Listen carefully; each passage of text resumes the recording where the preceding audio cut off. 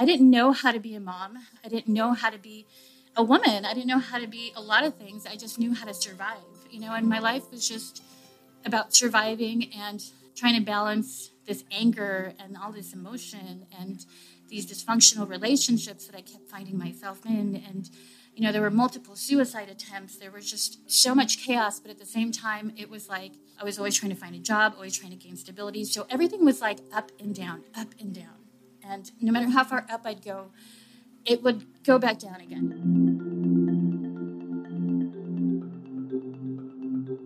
Welcome, everyone, to Ordinary People with Extraordinary Lives. I am your host, Arlenis, and just very grateful to be back on this week. We were live on Thursday, and we're back here with Hope. Hi, Hope. Hi. Thank you for taking this time to come into this live video in the podcast and just to share your testimony today. Yeah, thank you for having me.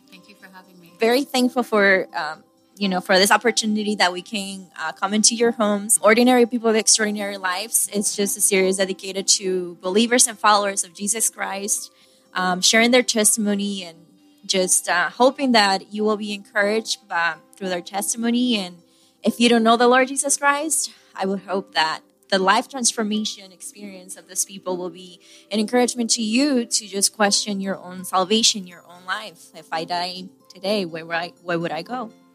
Hell or heaven? Those are the only two places. We know that for those who are in Christ, we are promised to be with Him forever. And before we begin with Hope, I would like to ask her to read one of her favorite Bible verses.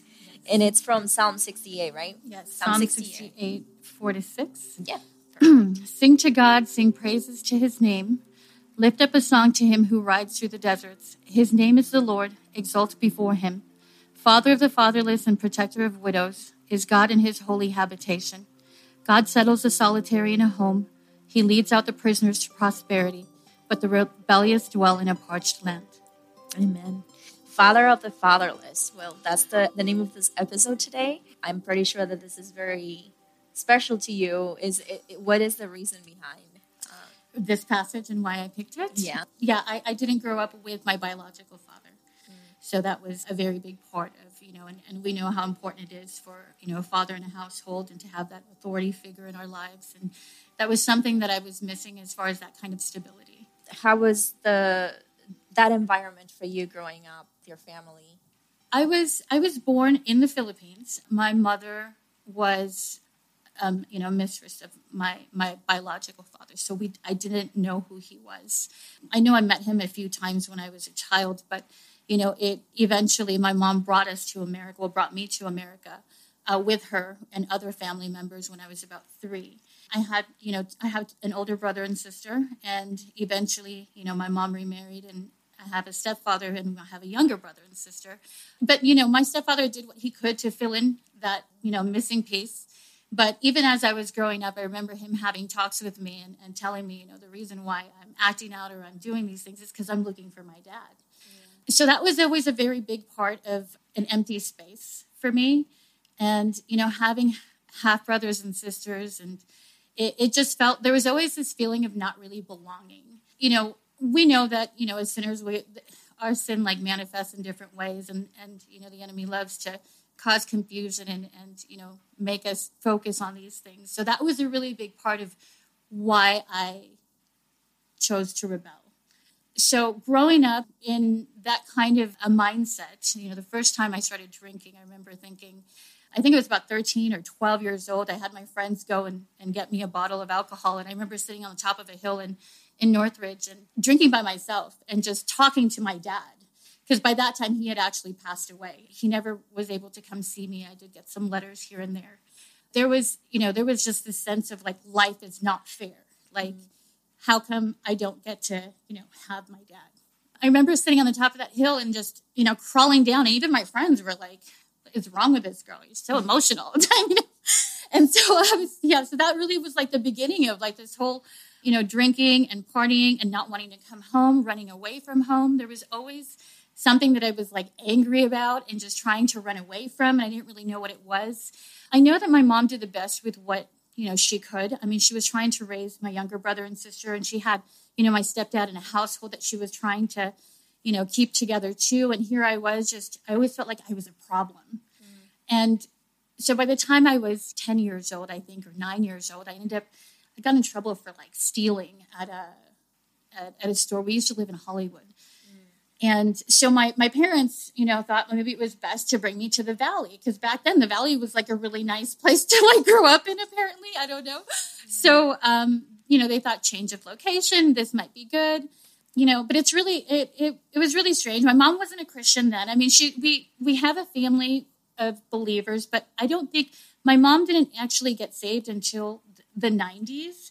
So before that, it was just, I think she used to watch stuff on TV, like televangelists and stuff. But as far as her really, being a born again Christian, that didn't come till later. There was always trouble at home. My life escalated from the alcohol to the drugs to, the promiscuity to all kinds of stuff, gangs. And I ended up meeting someone at I was 14 years old. I met my first husband, who was 23.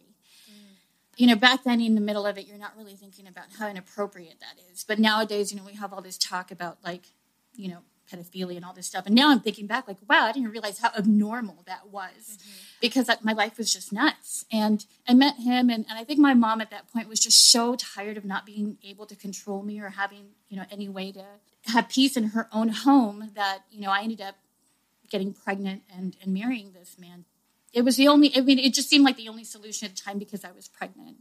At that point, that pregnancy really saved my life. My older daughter was, she's a huge blessing because there were so many times in my life where it's like the Lord had to step in and intervene, even though getting pregnant at 15 wasn't the right thing. It was still a blessing in its own way because I was, hanging around with grown men who were doing a lot of illegal things and, partying in hotel rooms with people smoking crack while I'm doing my homework. Like it was just such an abnormal environment to be in at that age. But, I loved going to school. I was always a really smart kid. So I was always, very ambitious when it came to, school. My mom really encouraged that so much. And I'm grateful for that because if I didn't have that to kind of balance me out, I think I would have not really been motivated because it was like I was juggling school and like a crazy life and school and like selling drugs and school and like hanging out with criminals. It was just wild. My mom eventually got saved and I remember her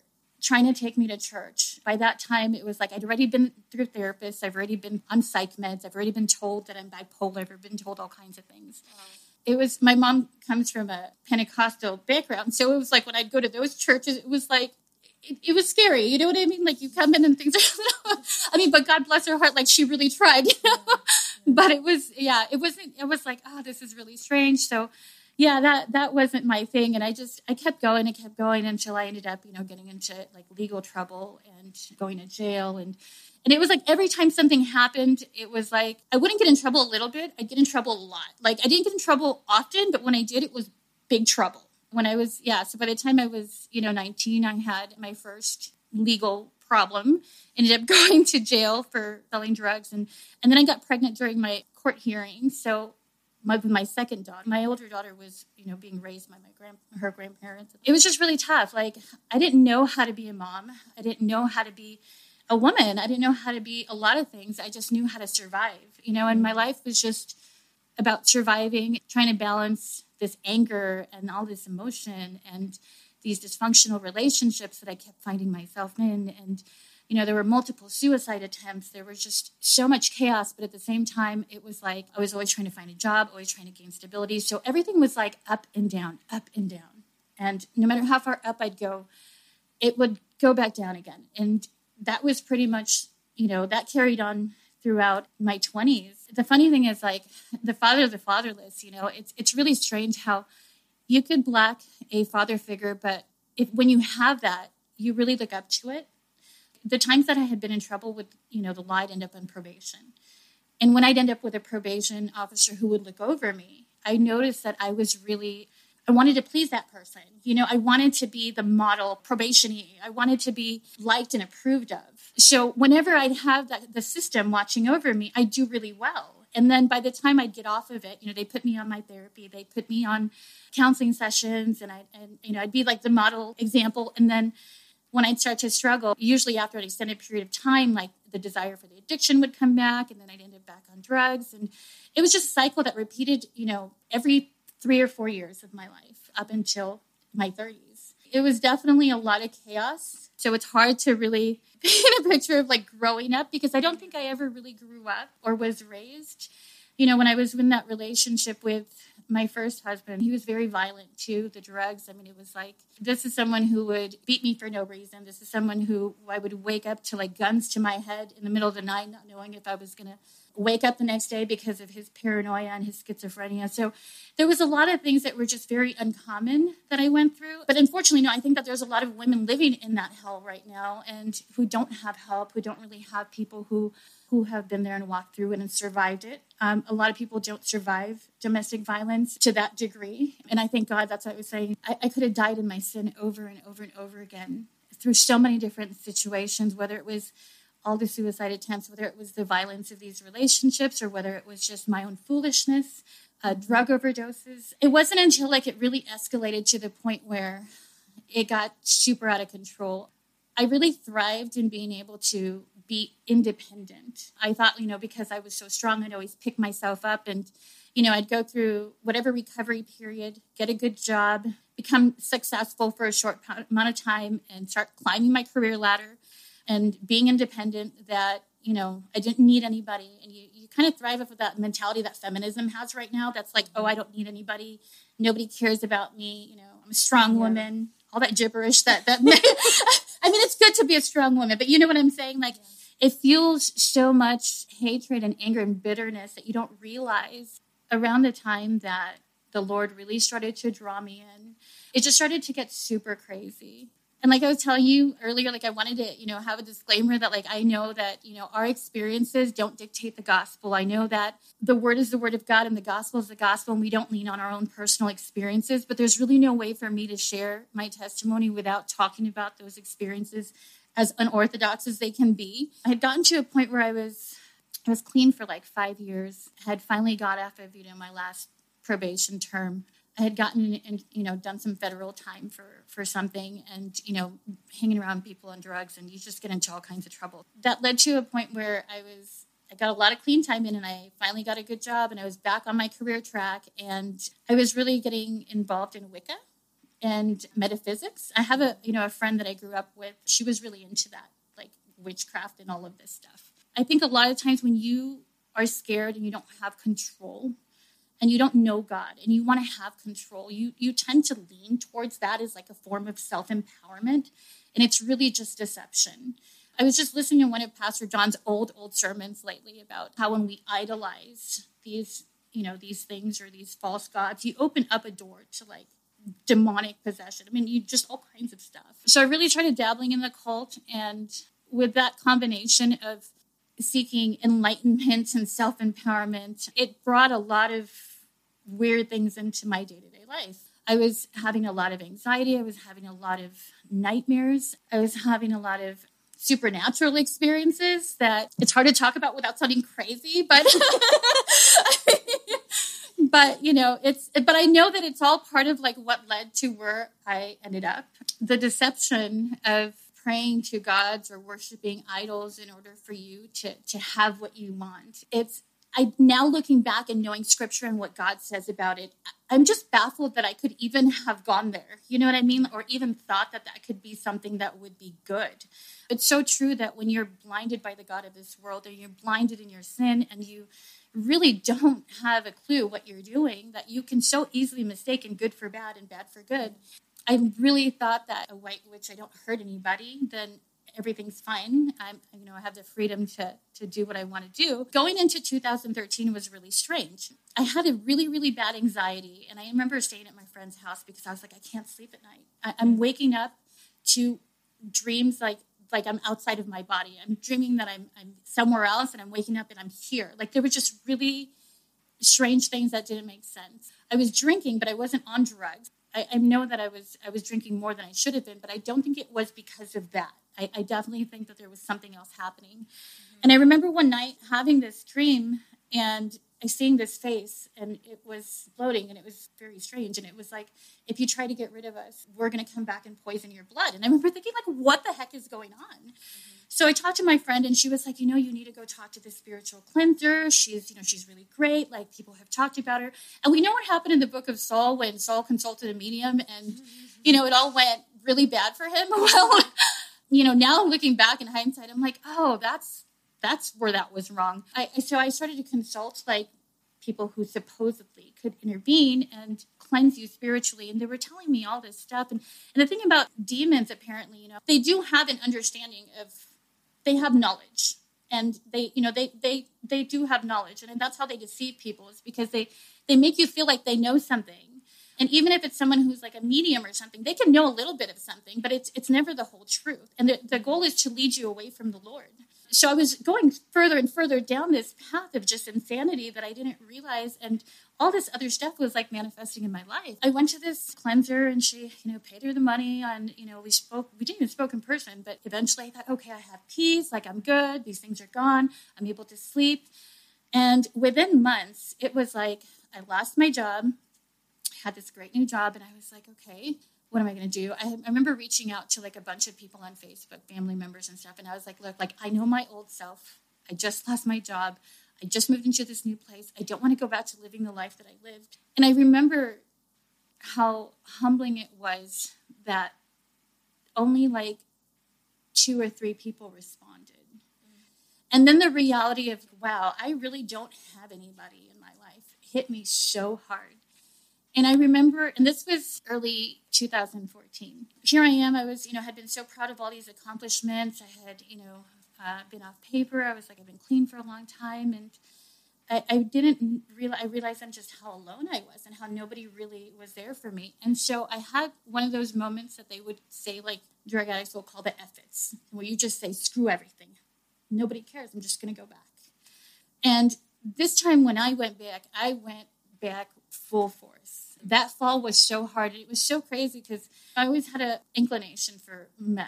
That was like the drug that and at that point in my life, I ended up, the one thing you always say is like, oh, I'd never shoot up drugs. You could be a drug addict for 20 something years and just be like, oh, that's what makes me better than other people. I will not do that. I won't go there. Well, I went there. And these things where you say like, oh, I'll never, sell myself for drugs. Like, whatever dignity you have, every time you go back to that kind of a lifestyle, you lose more and more.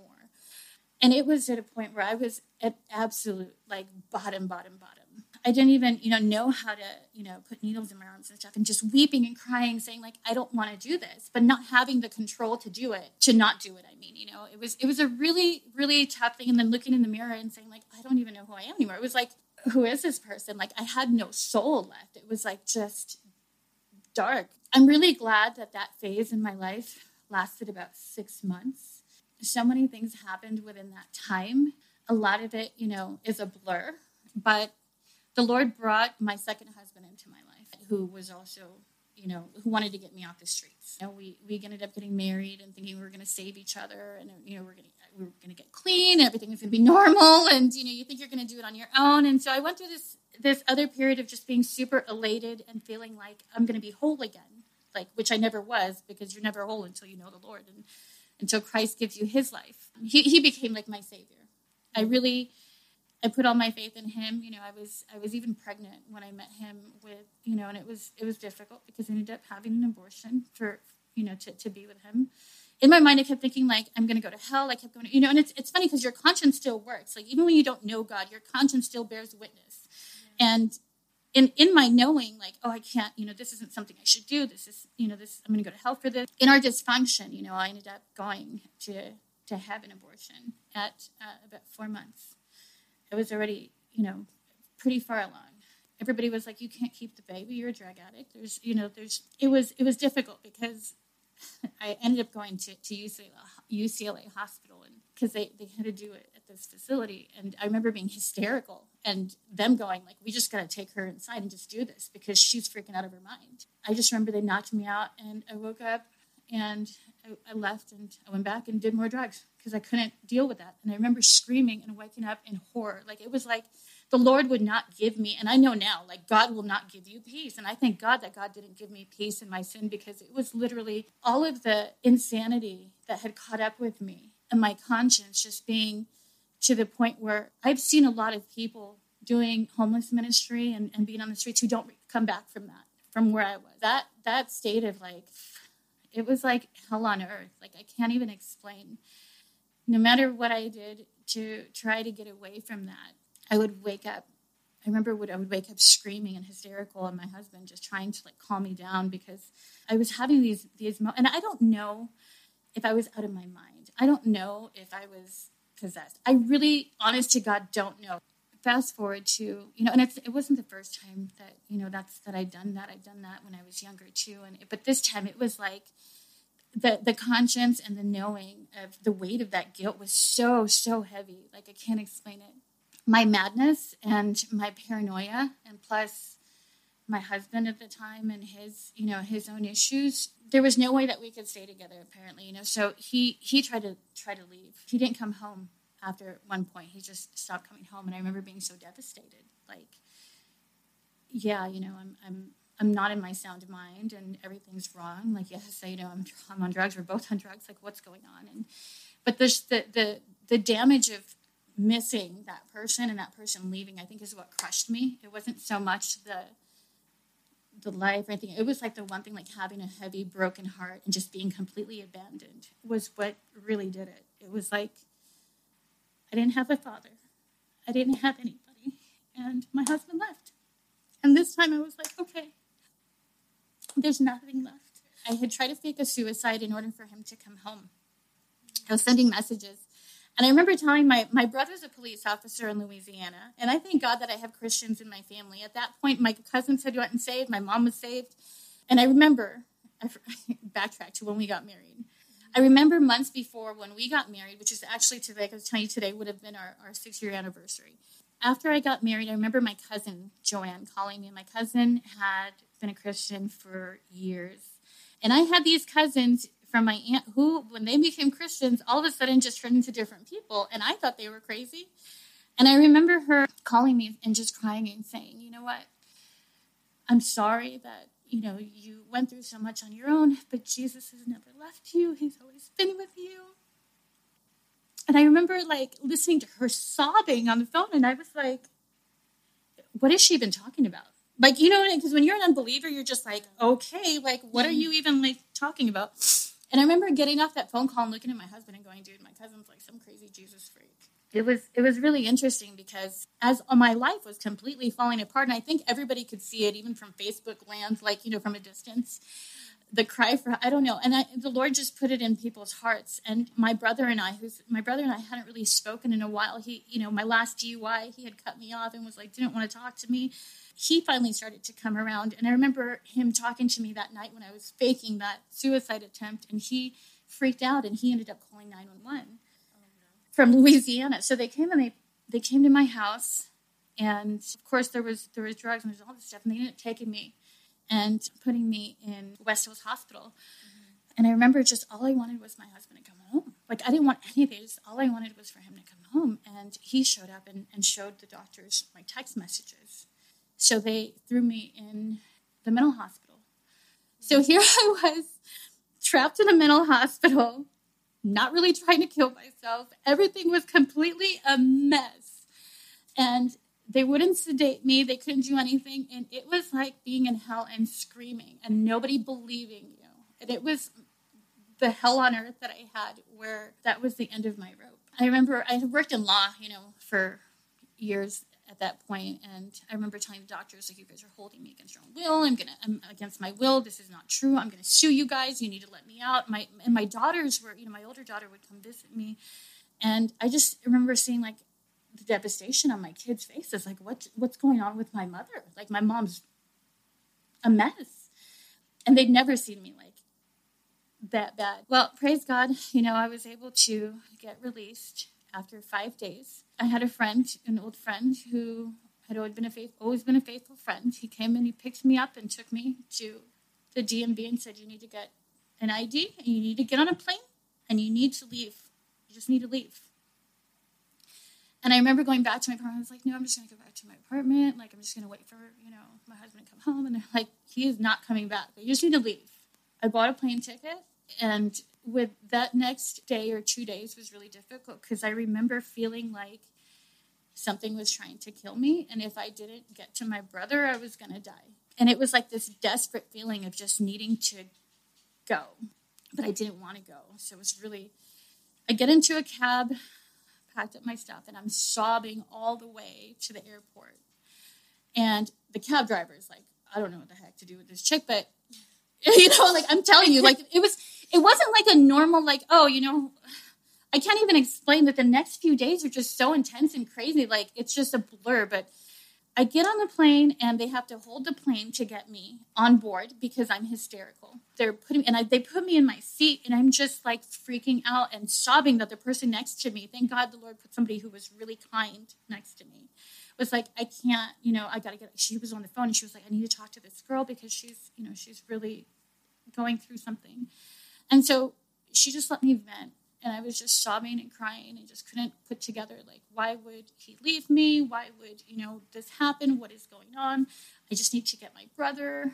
By the time I got to Louisiana, my brother welcomed me with open arms. And that was a huge blessing because he let me stay with him for a couple weeks. And I was like a ghost. I was like an empty shell of a person. Like I had brought all my Wicca stuff too, like all my crystals and all my little things.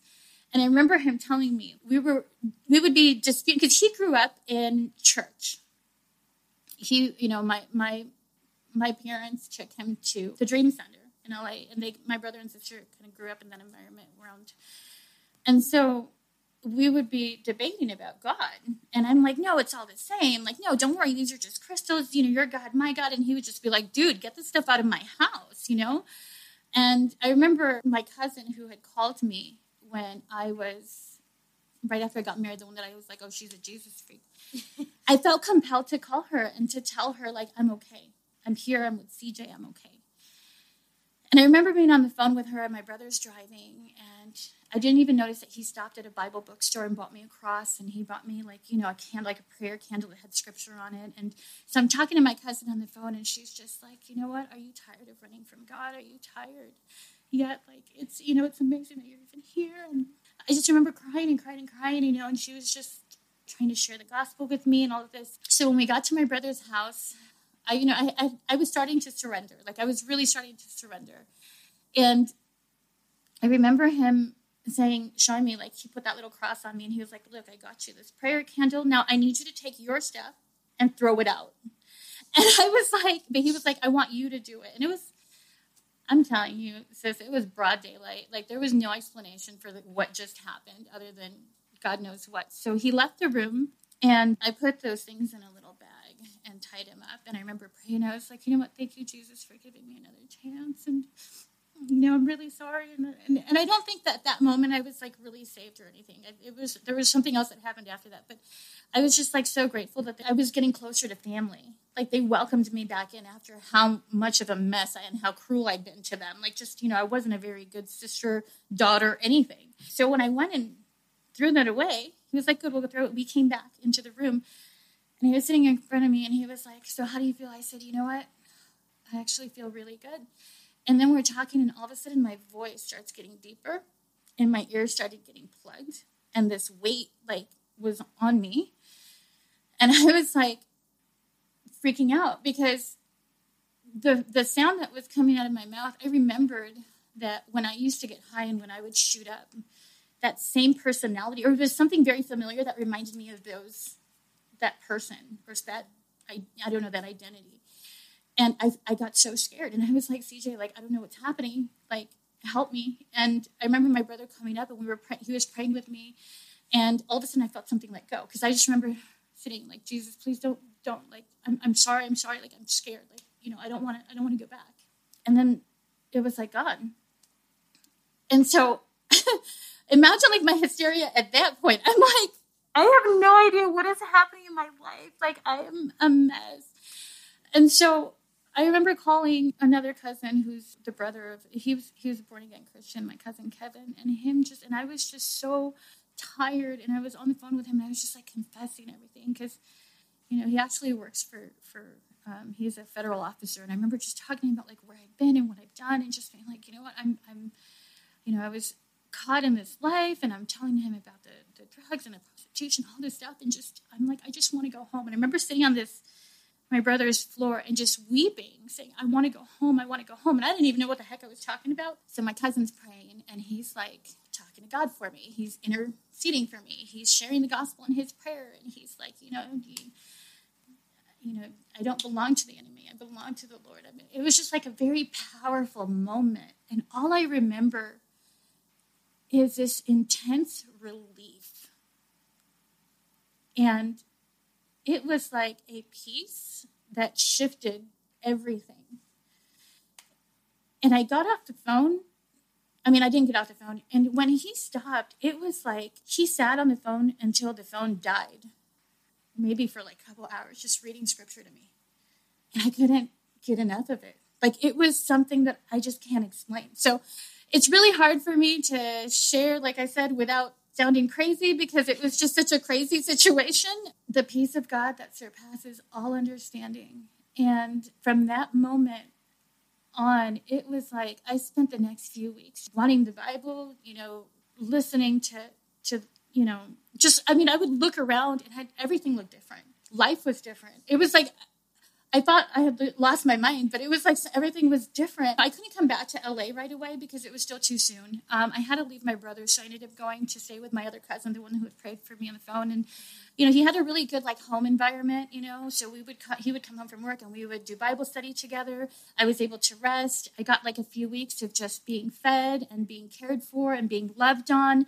Him and his wife and their family was just really welcoming and loving to me. And that was something that I hadn't had in such a long time, or I don't think ever really felt like that. The Lord allowed me to have that nurturing, and it was so good, because then by the time I had to go back, I didn't want to go back to LA, but my daughters are here. And in my mind at that time, I was like, well, my ex-husband's here. I want to save him. I know this God now who can save everybody. And I just got so excited.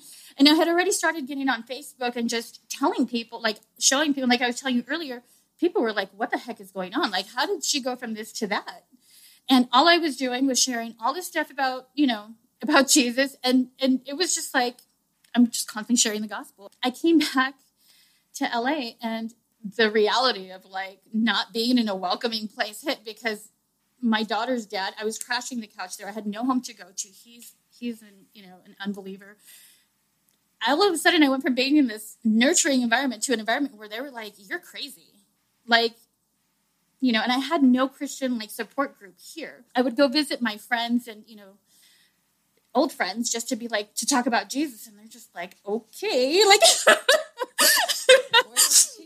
yeah, exactly. And then I saw my ex-husband, and he was like, you're not even the same person anymore. And I really wasn't. It was tangibly different.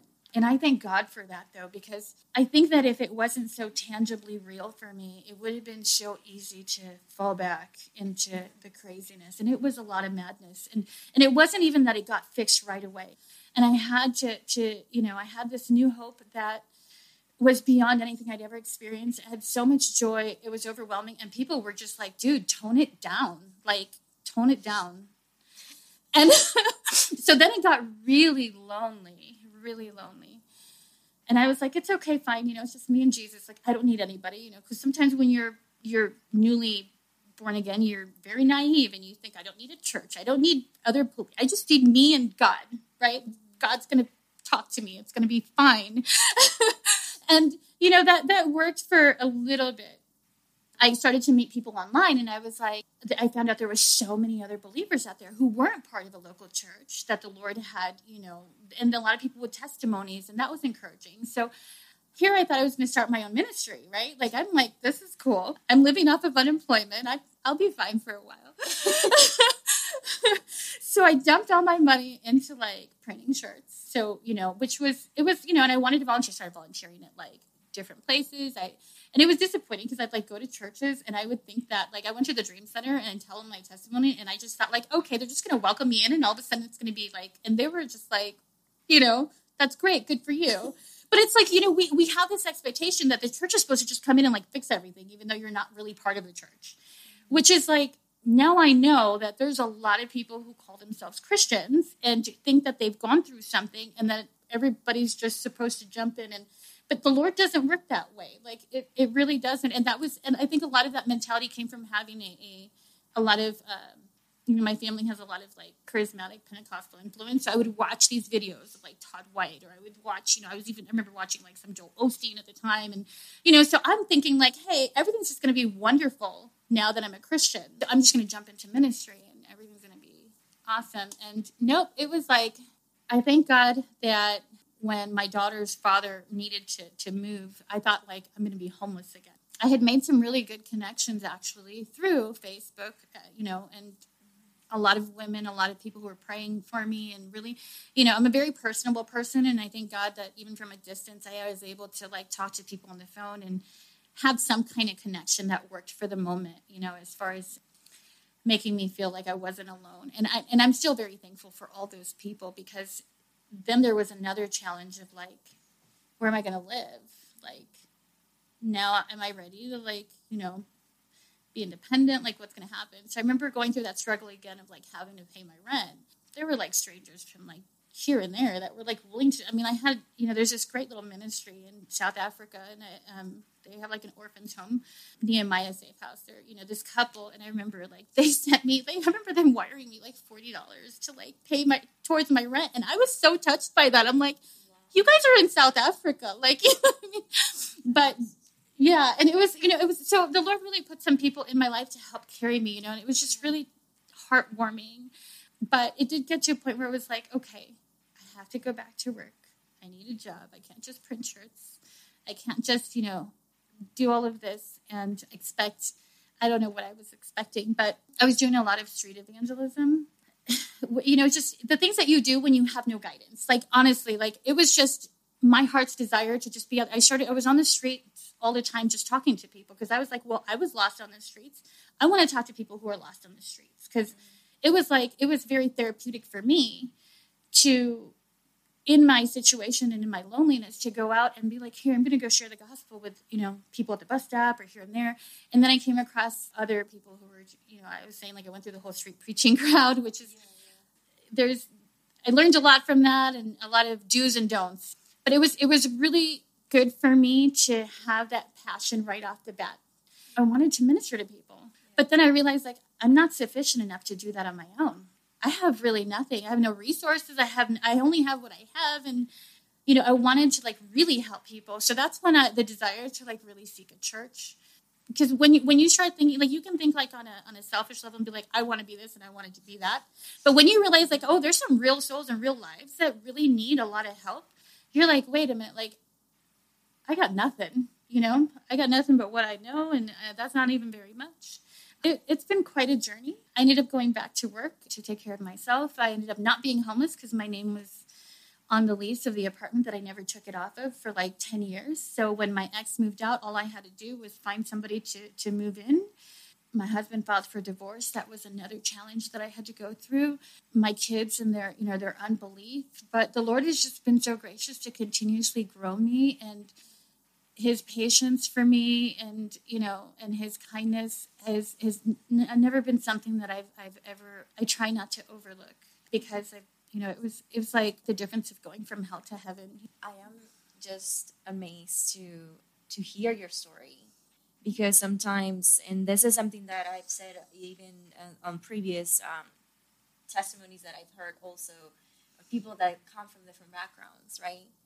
Yours was like a very dramatic and a roller coaster in your life. Yeah. But the beauty of the gospel is that when the Lord has chosen his own, like when he chose you for salvation, he's going to forgive your sins. Like when he forgives our sins, he says that he doesn't remember them anymore, right? He doesn't remember them anymore. Yeah. You are white as snow. And that's what he tells us in his word. That's the loving kindness of the Lord. And a lot of people think that some people are far from the reach of the Lord, and nobody is. When you're first obviously introduced to the gospel, and the kind of lifestyle that you had, mm-hmm. Did you ever tell yourself the Lord can, no, how how can God save me? No. There was definitely a point where, like, I knew, especially in that last year when I was in that, rut that I was in, where I thought I was hellbound and that was it. Like, God would not want me. Like, I knew there was, like, a good side, and I knew there was evil or there was the bad side, and I honestly thought that's where I belonged. Yeah. And that was, when I felt that rejection, when everything went downhill after, trying to accomplish everything on my own, it was that, to me, that was like, yeah, this is my fate. This is all there is for me, and I'm going to accept that. Because there's something that sin does when it hardens you. It really hardens your heart. People get really tough, and I was always really tough. I was a fighter. I was, I had a really tough demeanor. And it's that, how sin just hardens you. And yeah, I was at that point where I had accepted, like, this is my fate, and if I'm going to hell, I'm going to hell, and that's okay. Like, I was that angry. Yeah. But praise God for his grace. I mean, that's all there is to it. It's just a reminder for all of us that for those of us that know anyone who is not a believer or who might be struggling with drugs right now or who is struggling with, it's just sin, right? Yeah. You're a slave to sin when you don't know Christ, when you don't follow Christ, when you don't believe in the Lord Jesus Christ, you're just a slave to sin. But we know that we are slave to Christ now. Amen. And that is why that we can have that joy. But it's because of the gospel. It's because of the sacrifice of Jesus Christ on the cross. That's why we need Jesus. Amen. Yes. I remember just watching the movies of Jesus Christ dying on the cross, and I would cry. But I didn't know why. I didn't know why they were killing that man on the cross until I realized, until the Lord opened my heart and made me see, had he not died on the cross, then I was going straight to hell. All of us. But now we know that we won't because he paid the ultimate price. Yeah. He died for you, for me. We're not perfect. We're not. Oh, Are no. you perfect? Oh, no. God, no. And it, as much as that, but it really grieves me, like my sin, and I know the consequences of my sin, and I know what it did to the Lord. I don't ever want there to be a time where I can go to church and not cry singing those hymns. I don't ever want there to be a time where I can stop feeling that, knowing the depths of my sin and what he did to pay that price for me. But now that the Lord has made you new, giving you a new heart, what are 3 things that now brings you joy? The one thing that I promised the Lord when I first got saved was I wanted to make use of everything, all the, and ministry and being able to encourage other women and give hope to people who are maybe in this state of praying for people on the streets that I don't know. That gives me a lot of joy. Actually having relationship with my children and having a grandson. I have a grandson now. Like, that's just so awesome. Another blessing. From yeah. So, and, and just being with my church family. Like, I'm super grateful to be a member of Grace. Like, there was a time where I was like, oh no, not that church, like I was saying, but you know what? The Lord, he knew where I needed to be. There's so much growth there for me. And I really appreciate having a family. I mean, you go from being completely feeling alone and just having this huge family that God chose for us. That brings me probably more joy than anything. Thank you again, Hope, for sharing your testimony. Reminds me what the Lord has done for us, how far we have come, that even if you are in a dark moment in your life, there is hope. Jesus is there for you. Amen. He was there with you, even in those dark times. He protected you because he knew what was gonna happen in the future. You were gonna be his child, and just like you are now. So have hope. Seek the Lord Jesus Christ. He is the only one who can give us that salvation that we need. Save us from our slavery to sin. So, will you close us in prayer? Sure. Heavenly Father, thank you, Lord, for just this opportunity to share the hope that you've given us through your Son, through the perfect sacrifice that washes away our sins, Lord. And because of him, we can be white as snow. We pray, Lord, for those out there who are struggling, who may feel complete despair and hopeless, that you would shine your light upon them, Lord. Rescue them from the dominion of darkness and let them know that they can reach out. They don't have to go through it alone. There is hope in Christ alone. Thank you, Lord, for this day. I pray that you would bless my sister here and her husband and in their new marriage, Lord God. Thank you, Lord, for just the gifts that you've given her to contribute to this. And I pray that it be very fruitful for her and for many others, that they would know you. Make good use of this for your glory. In Jesus' name.